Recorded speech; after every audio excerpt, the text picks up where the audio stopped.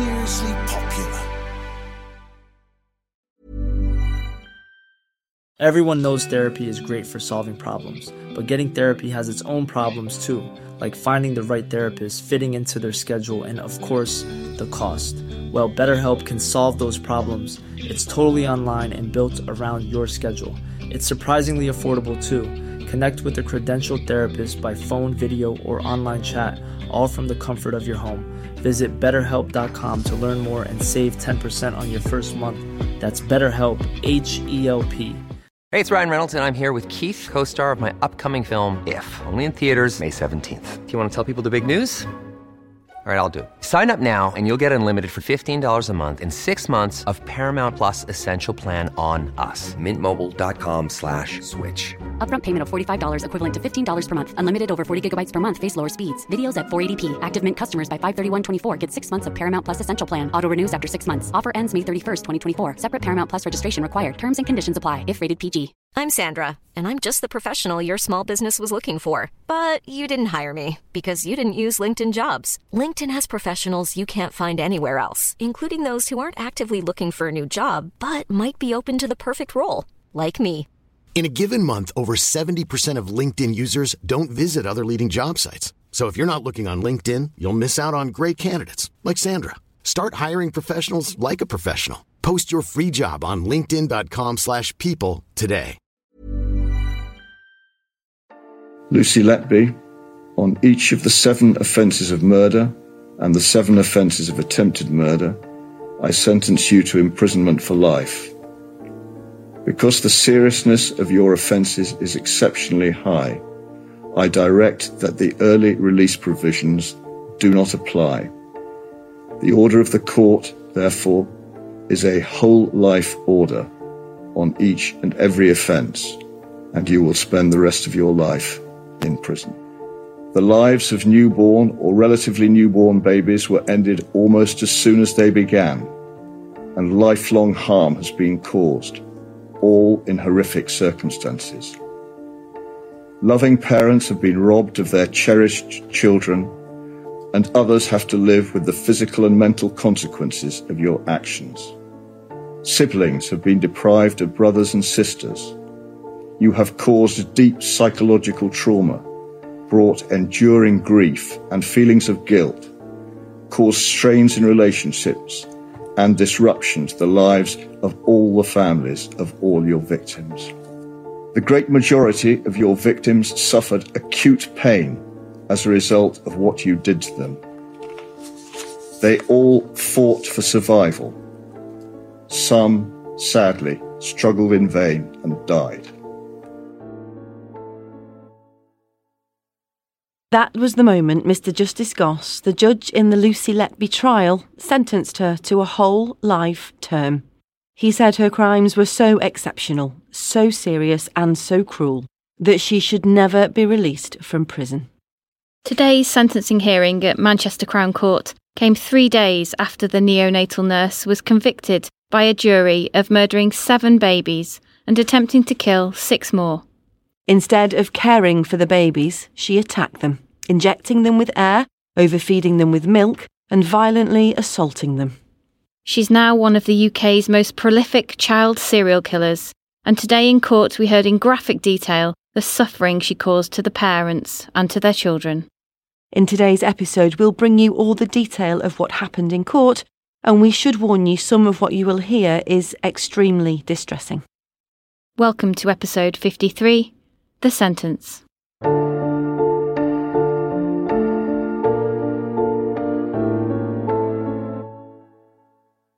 So Liz, we heard there the comments from the judge at the top of the episode, sentencing Lucy Letby to a whole life tariff. We'll have more of his comments later on in the podcast, but just walk us through what happened in court, what time things got started and how long things took. The court assembled as usual around 10 o'clock this morning, and it's fair to say that it was packed. The public gallery was full of families, of the babies involved. Obviously, the police officers were there, all the media were there, and 8 members of the jury actually returned to hear Mr. Justice Goss's sentencing. Yeah, because on Friday, of course, he invited them to return today for the sentencing, and Basically, most of them did. Yeah, and thank them for doing their public duty over such a long time. And 8 of the 11 turned up to listen to what he had to say. There was one person missing today, Liz. Yeah, you may have read reports over the weekend, Caroline, about prisoners who don't come up from the cells to hear their fate. And Lucy Letby indicated last week that she wouldn't be present in court for the sentencing hearing, and she didn't appear in the dock. She was there, wasn't she? We know she was driven to court today. Yeah, we know that she was driven to court, but she just refused to come up from the cells. Some of the families branded her a coward, saying that, she's cheated them out of justice. You have to have some sympathy for that she refused to face the music and face them. She's not the only defendant who's been convicted of really serious crimes to not arrive for the sentencing, to refuse to come out of their cell, if you like, for the sentencing. A lot of comments today, I've done interviews today about this very topic, so have you. Yeah. We both heard Robert Buckland on the radio saying, maybe forcing somebody out of their cell isn't the way forward, but what about streaming the sentence into their cell? Yeah, and some of the families told me that they would support that idea that, really people like Letby should have nowhere to hide. It shouldn't be up to them to control whether they listen to them or listen to the judge. They should be forced to do it. It seems skewed in the wrong direction that victims don't have their day in court when, you could argue that Letby's controlled this court process from the beginning because she pleaded not guilty. She refused to admit what she'd done, put the families through this torture of a 10-month trial. And then at the final hurdle, when she's convicted and they were hoping that she would finally face them and face up to what she'd done, she just refuses and is allowed to do that. She was given a whole life term because of the serious nature of her crimes. And a whole life term, actually, Caroline, for every single offence, including every single attempted murder, which is quite unusual. She joins about 60 prisoners who are also serving a whole life term. They include people like Wayne Couzens, Levi Belfield, Hasham Abidi, Stephen Port and Dale Cregan. They're all currently serving whole life terms, as is becoming common practice in serious cases like this. The judge's comments were filmed. It's the only bit of the whole process that is allowed to be filmed. That's why the comments you've heard at the opening of the podcast today are actually his words spoken to the court today. He didn't really hold back on his comments. He was scathing and utterly appalled and sickened by what she'd done. He actually described her offences as a cruel, calculated and cynical campaign of child murder. So the way it started today was that some of the families in this case had written their victim impact statements. This is their chance to have their say. The trial process is quite forensic. Nicola Evans talked to us about how the evidence is delivered in quite a blunt manner. In a way, you have to keep it emotionless because they have to make sure that the jury have kind of got the evidence without too much emotion in it. But this is the first time really that we'll have heard from a lot of the mums and dads of the babies involved, and it's their chance to just really explain how these terrible crimes have impacted on their family, on their lives and on their wider family's lives. We always knew this was a massive human tragedy. But again, I think just hearing these statements really brings it home. And that's why we're going to run these statements not quite in full, but nearly in full. But nearly in full. Probably should say, Caroline, there was a lot of tears in the courtroom today, not only from the families, some of the jurors were in tears, some of the media were welling up and were struggling to hold it back. And, even at the end, the judge looked quite emotional when he was addressing the families and thanking them for their dignity and behaviour in the court throughout the trial. So it was I found it quite a tough hearing to sit through this morning, I have to admit.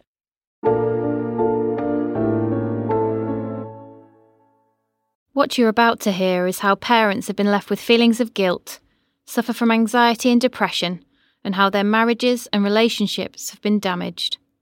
Some of them spoke of contemplating suicide or being too fearful to have any more children. Others, whose children survived, recounted details of how their futures have been permanently blighted. So, we'll start with the mother of baby A and baby B. Baby A was the first victim of Lucy Letby's campaign of murder, which began in June 2015, as we know. He and his twin sister were both attacked by having air injected into their bloodstreams by Lucy Letby. Baby B survived that attack thanks to the actions primarily of the doctors and nurses on the ward, but her brother did not. Here's what their mum told the court in a statement that she wrote and it was read out by the prosecuting barrister Philip Asprey. 2015 was going to be the best year of our lives. We were going to become parents to a little boy and a little girl. Everything was perfect. Our babies were doing well in the neonatal unit. We were told that baby B needed a little bit of extra help, but was doing well, and that baby A was very strong and doing really well. Never could we have imagined that the most precious things in our lives would have been placed in harm's way and in the care of a nurse who is capable of such despicable actions. We never got to hold our little boy while he was alive because you took him away. What should have been the happiest time of our lives had become our worst nightmare. After losing baby A, not only were we absolutely traumatised at what had happened, we were riddled with fear for our baby girl. We weren't there when baby A collapsed, and by the time I was brought through to him, he was gone, despite all the efforts to revive him. You had been successful in your quest to cause maximum pain and suffering. We are so thankful that we had that fear for baby B as it saved her life, not allowing you to fully do the same to her. After losing baby A, we made sure that there was always a member of our family at her side watching. However, we made a mistake. We started to believe that what happened to baby A was a tragic event that we couldn't have stopped. We trusted that baby B would be given extra special care. It had certainly appeared that way. Little did we know that you were waiting for us to leave, so you could attack the one thing that gave us a reason to keep going on in life. We are forever grateful that you were not able to take baby B away from us that night. Although our family has a gaping hole where baby A should be, there is a constant shining light in baby B. You tried to take everything from us. You thought it was your right to play God with our children's lives. Our lives are tough. We struggle with anxiety, depression and PTSD, and sometimes we almost want to give up. But we never will. We have a duty to our children. We have a duty to keep baby A's memory alive for generations to come. And we have a duty to give baby B the best life possible, and we will spend our lives doing that. You thought that you could enter our lives and turn it upside down, but you will never win. We hope you live a very long life and spend every single day suffering for what you've done. Maybe you thought by doing this you would be remembered forever. But I want you to know my family will never think of you again. From this day, you are nothing.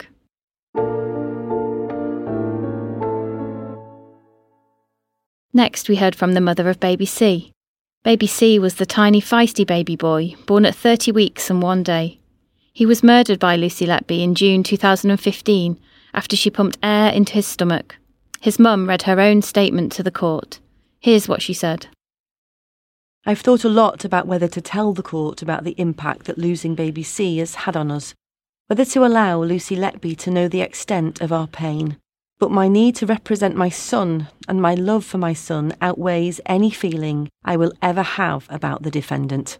I will always remember the overwhelming wave of emotion that I felt the first time I held him. I understood right there and then the bond and immediate love between a mother and their baby. That moment I will never forget. It was like nothing I have ever experienced before. The shock and panic of the night that he collapsed will stay with me forever. It was so sudden, so unbelievable. It really felt like I was watching somebody else's life, not my own. Our two sets of parents held baby C for the first and only time in the hours that he lay dying. It was a pain for all of us that was just too hard to bear. The trauma of that night will live with all of us until the day we die. Knowing now that his murderer was watching us throughout these traumatic hours is like something out of a horror story. The sleeplessness and nightmares followed, the disbelief that this really had happened, that I would never hold him again, that he was never going to get the chance to grow up. I blamed myself entirely for his death. I still live with the guilt that I couldn't protect him in pregnancy or in his short life. There are so many what-ifs that have kept me awake. What if I'd not gone to bed that night? Maybe he would still be here. 8 years have passed. Our grief is just as heavy as it was.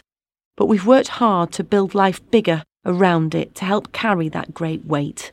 I miss him every day. I miss everything that we should have had. First smile, first word, birthdays, Christmases, and the physical feeling of that bond. I think about what his voice would have sounded like, what he might have looked like now, who he would have been. all of the things about him that we will never know, and all the people in our lives who never got the chance to meet him. In the darkness of the days, weeks and months that followed Baby C's death, I would open his memory box. I would smell his familiar smell. I would touch his handprint. His hand and footprint were made into a pendant. I wore it round my neck. It made me feel closer to him. On the 3rd of July 2018, when Lucy Letby was first arrested, these few tangible memories I had of my son felt tainted. She took those hand and footprints. I felt so conflicted as to what that meant, so I stopped wearing them. I needed to understand what part Lucy Letby had played in the death of my defenceless baby boy. Now we know as much about Baby C's death as I believe we ever will. I feel able to wear his hand and footprints for the first time in 5 years. I know now that they represent the love that I have for my son, and I will not allow evil to taint that. They represent justice and the truth. Lucy Letby, to think that you could get any kind of gratification from inflicting pain on Baby C and from watching our suffering in the aftermath goes against everything I believe is to be human. I am horrified that someone so evil exists. To you, our son's life was collateral damage in your persistent desire for drama, attention, praise and sympathy. There is no sentence that will ever compare to the excruciating agony we have suffered as a consequence of your murder of our son. But at least now there is no debate. That in your own words, you killed them on purpose. You are evil. You did this.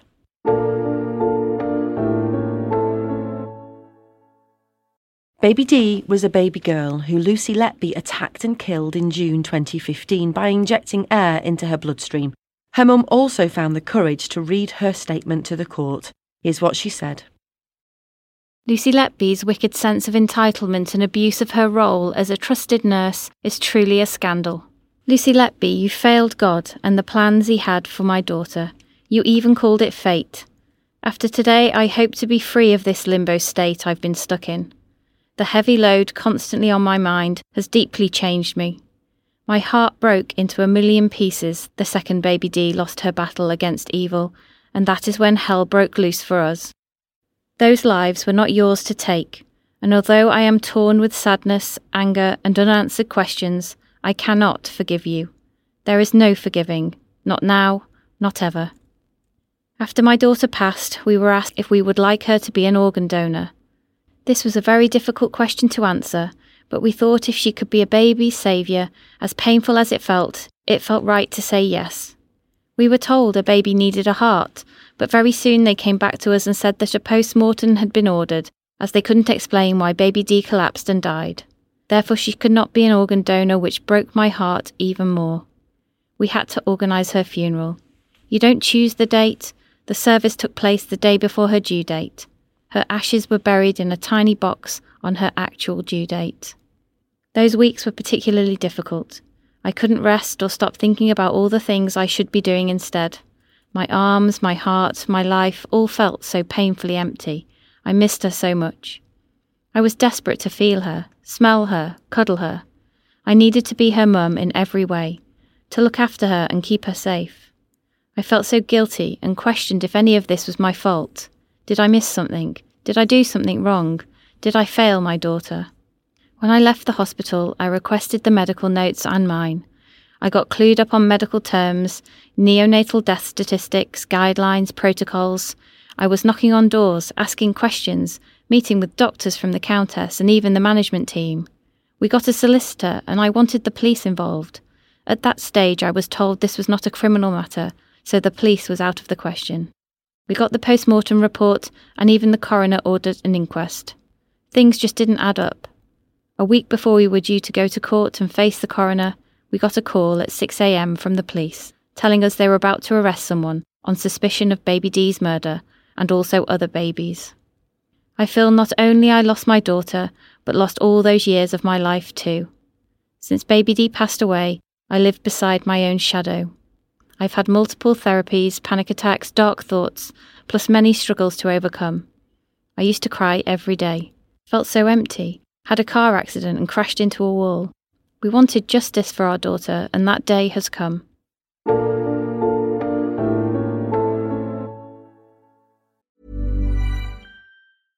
I'm Sandra, and I'm just the professional your small business was looking for. But you didn't hire me because you didn't use LinkedIn Jobs. LinkedIn has professionals you can't find anywhere else, including those who aren't actively looking for a new job, but might be open to the perfect role, like me. In a given month, over 70% of LinkedIn users don't visit other leading job sites. So if you're not looking on LinkedIn, you'll miss out on great candidates like Sandra. Start hiring professionals like a professional. Post your free job on linkedin.com/people today. Burrow is a furniture company known for timeless design and thoughtful construction and free shipping, and that extends to their outdoor collection. Their outdoor furniture is built to withstand the elements, featuring rust-proof stainless steel hardware, weather-ready teak, and quick-dry foam cushions. For Memorial Day, get 15% off your Burrow purchase at burrow.com/acast and up to 25% off outdoor. That's up to 25% off outdoor furniture at burrow.com/acast. Baby E and F were twin boys born in July 2015, but within a few days both had been attacked. Baby E died after being injected with air. Baby F was poisoned with insulin and survived. Their mum read her statement to the court. When our boys were born prematurely, we were both nervous and overjoyed to have our long-awaited family. Our dreams had come true, and both boys were thriving after their birth. Baby E, our little fighter, was breathing without support and growing in the neonatal unit, and baby F, although needing some additional support, was also doing well. However, on the 3rd of August 2015, our world shattered when we encountered evil disguised as a caring nurse. Losing baby E was the most difficult thing we've ever experienced. The heartbreak and shock left me feeling confused and numb. How could baby E collapse so suddenly after spending the day cuddling with us? The psychological impact on us was unimaginable and devastating. While caring for baby F, we lived in constant fear of losing him too, especially during the night following baby E's death. I thought, please, not again. I spent the entire night with baby F, watching him closely and hoping his heart rate would stabilise. It was a living nightmare. Little did I know that the nightmare of pain and hurt would continue, emotionally battering me throughout my children's lives. On July the 3rd, 2018, my family slept in our new home for the first time. At 6 a.m, our world was shattered once again with a phone call that took my breath away. We were informed that a nurse we trusted had intentionally caused our baby's death. We felt cheated, deceived, and utterly heartbroken once more. The emotional impact on our family was catastrophic. We felt a range of emotions. Why did this happen to us? Guilt consumed me, thinking I was able to save baby F, but couldn't save baby E because I followed the instructions to leave him with Lucy. Trusting my own instincts since this happened became challenging.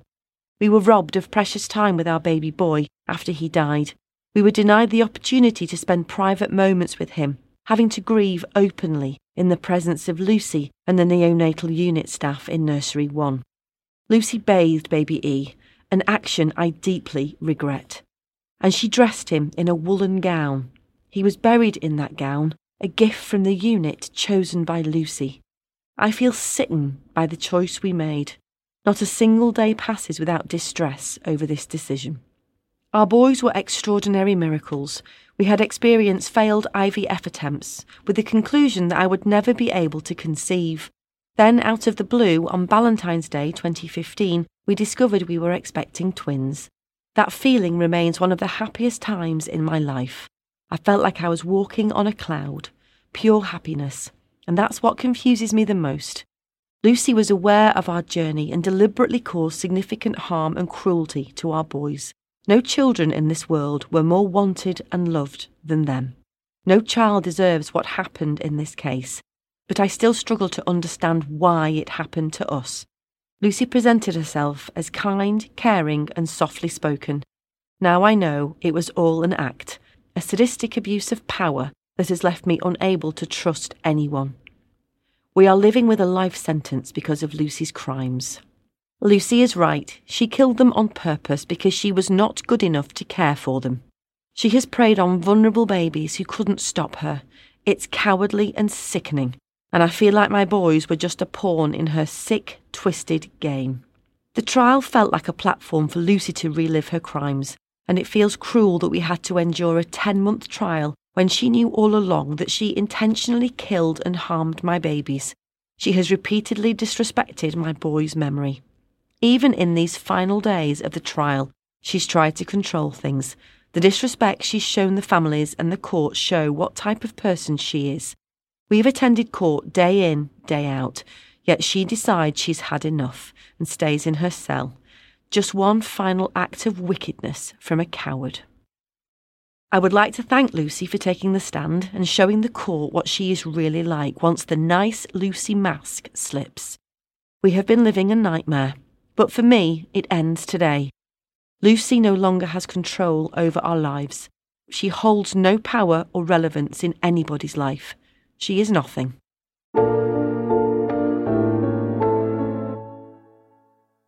Baby G is a baby girl. She was born at just 23 weeks in a hospital toilet, weighing less than a bag of sugar. Lucy Letby attacked her by overfeeding her with milk and injecting her with air. Baby G survived, but she's been left with severe brain damage. She's blind, she'll never walk or talk, and she's fed through a tube in her tummy.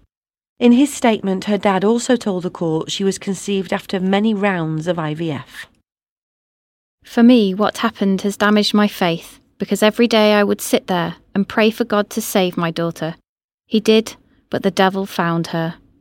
My wife finds it very hard to trust people in hospitals because of what happened. Our concern is, what if baby G outlives us? Who would then care for her? We need to eat well to keep ourselves as fit and healthy as we can, for as long as we can. Everything feels like a constant battle. Her condition affects all aspects of our lives. Even if we go on holiday, meticulous planning is needed. We are limited from doing what a normal family does, like grocery shopping. My wife was in the Brownies. She would have loved to have seen our daughter in the Brownies. We see other families taking children fishing or playing football, things we can't do. Our daughter will never have a sleepover with her best friend or go to high school and graduate. She will never have a first boyfriend or a first kiss or get married. She will always be in her chair and dependent on adults.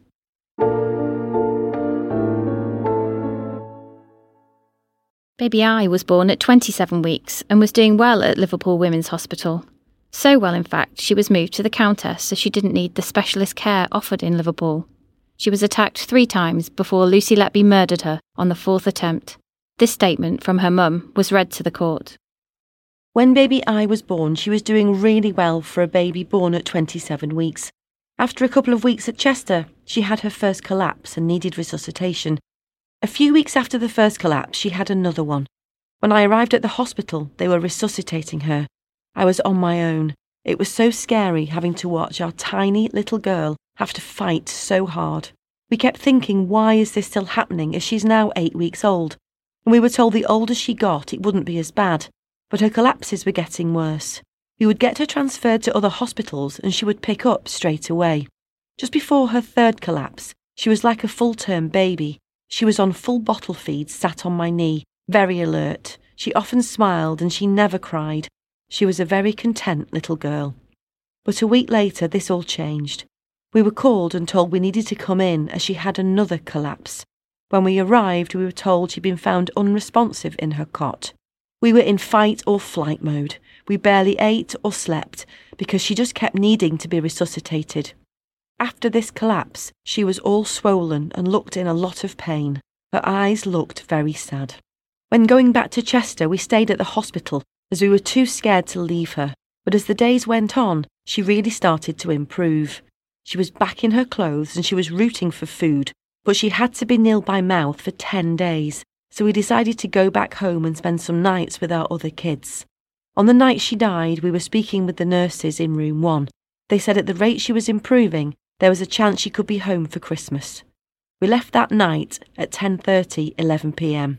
Later that night, we had a missed call from the hospital. I felt uneasy, so I called straight back to tell them I was coming in. When we arrived, they were resuscitating her. It wasn't like all the other times. She wasn't fighting. As soon as they would stop, she would just crash. I remember standing by the incubator with my hand on her foot. I was shaking. I couldn't look at the monitors because I knew she was a lot worse than at all the other times. I felt absolutely broken. When they handed her to us, we never wanted to let her go. We held her so tight. She was our gorgeous little princess, and I can't even begin to explain the pain. When we lost her, a part of us died with her. I don't think we will ever get over the fact that our daughter was tortured till she had no fight left in her, and everything she went through over her short life was deliberately done by someone who was supposed to protect her and help her come home where she belonged.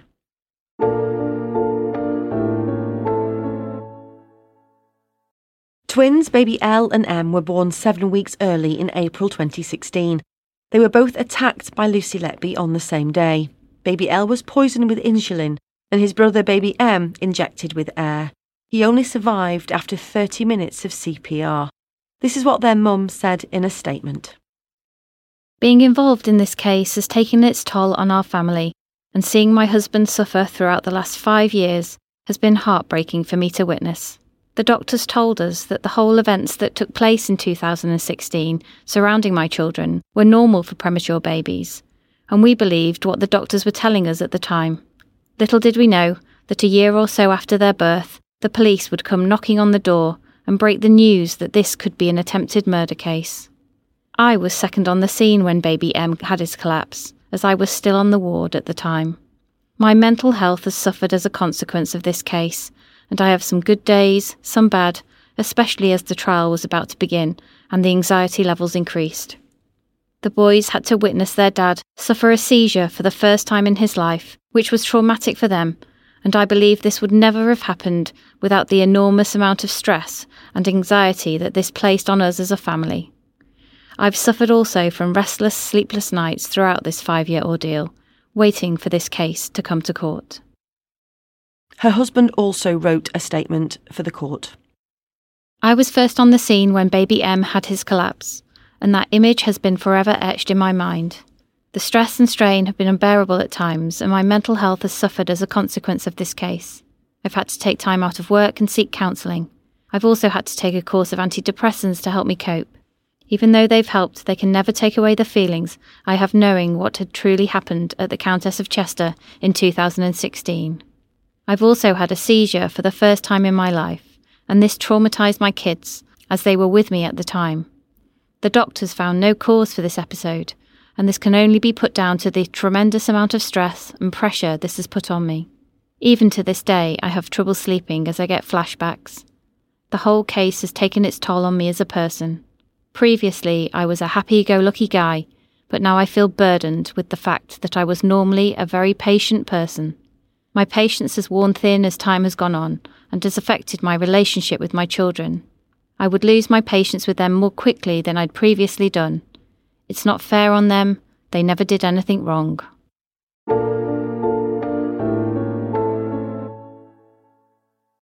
Baby N was the baby boy born with haemophilia. His mother told the court in her statement that she believed her son has suffered lasting damage from the attack by Lucy Letby. She tried to murder the newborn by injecting him with air and thrusting an instrument down his throat on the day he was due to go home in June 2016. This is what his mum told the court. The day we were called to the neonatal unit was the worst day of our lives. The utter catastrophic scene when we arrived left a lasting impression on us. Seeing my tiny baby fighting for his life, the medics doing CPR on his body, not knowing if he will live or die with no obvious cause. We often hear about people dying of a broken heart. This is how we feel after this day. The pain is immeasurable. I honestly knew my son had been deliberately harmed. There was no natural explanation for his being poorly. I do not know whether it was common sense or mother's instinct, and I said so to my husband at the time. We couldn't keep him safe in hospital. As a parent, it's your duty. This was taken away from us in a place where he was at his safest. We do everything to keep him safe now. If that means wrapping him in cotton wool, then that is what we will do. We now smother him with love and affection because we don't want to see him sad or upset. After everything that's happened, we do not give him boundaries as we never want him to feel sad. When we were informed he was part of the police investigation, we weren't sad. We felt happy and relieved. We felt we were being listened to and finally received some answers about what happened to our son that day. having to listen to what Lucy Letby did to the other babies weighs heavy on our minds because we know exactly the hurt of those other parents, all because of the evil actions of someone else. We don't want her to know the damage she's left in doing what she did. We don't want her to get any further satisfaction from the hurt she's caused.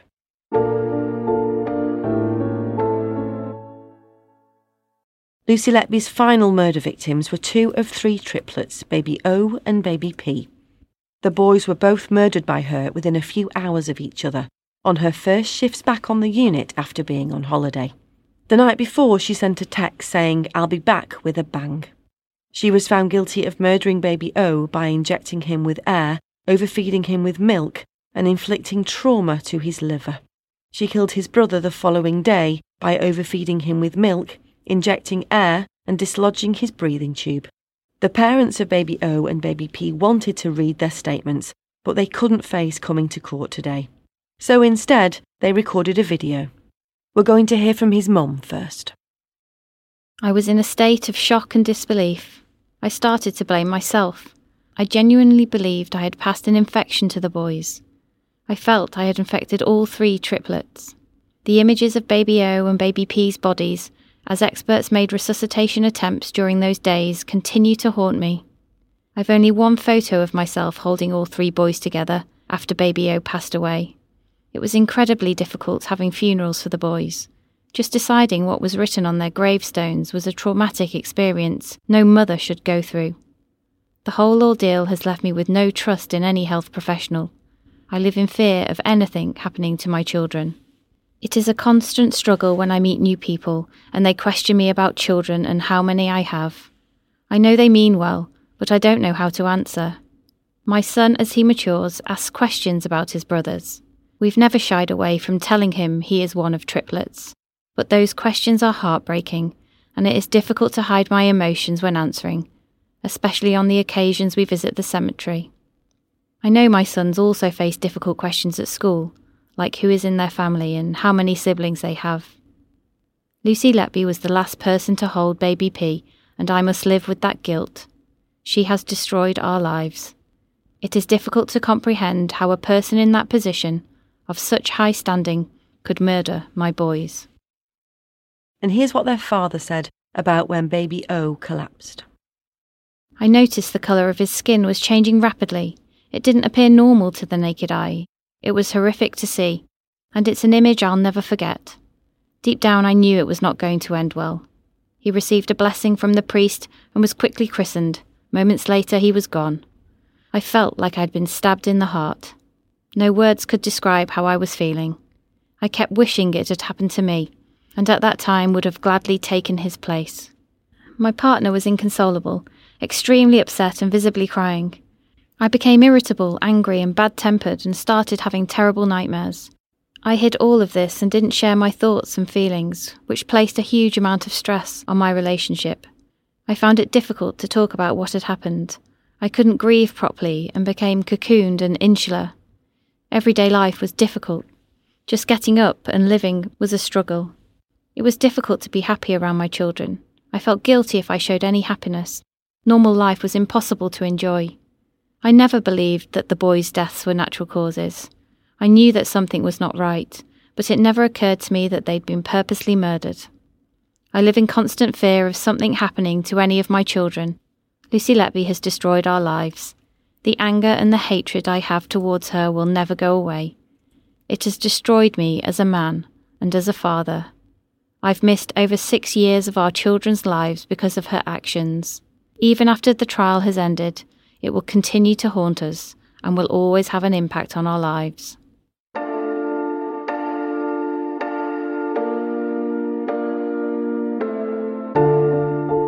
That's it for episode 53. You can catch more of our post-verdict episodes on Mail Plus or wherever you usually get your podcasts.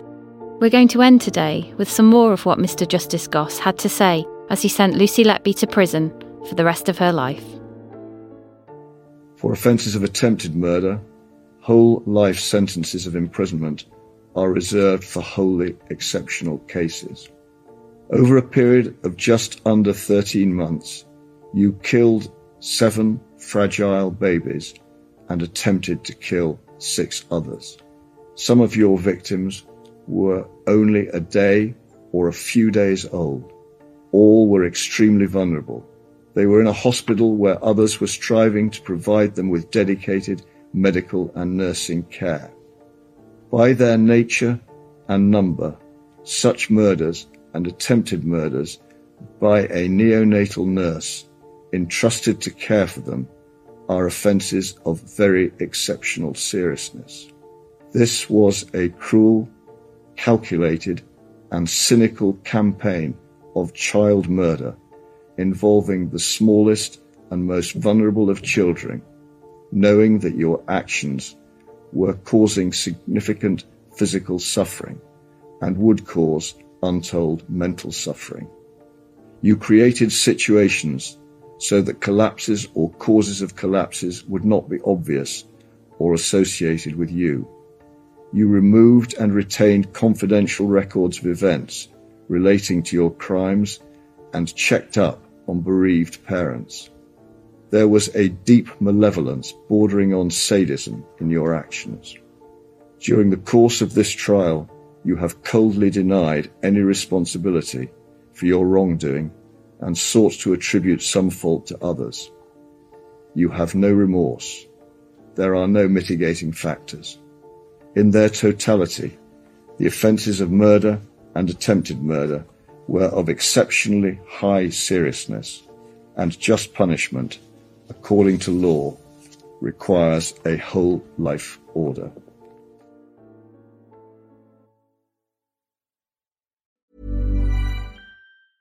Even when we're on a budget, we still deserve nice things. Quince is a place to scoop up stunning high-end goods for 50 to 80% less than similar brands. They have buttery soft cashmere sweaters starting at $50, luxurious Italian leather bags, and so much more. Plus, Quince only works with factories that use safe, ethical, and responsible manufacturing. Get the high-end goods you'll love without the high price tag with Quince. Go to quince.com/style for free shipping and 365-day returns.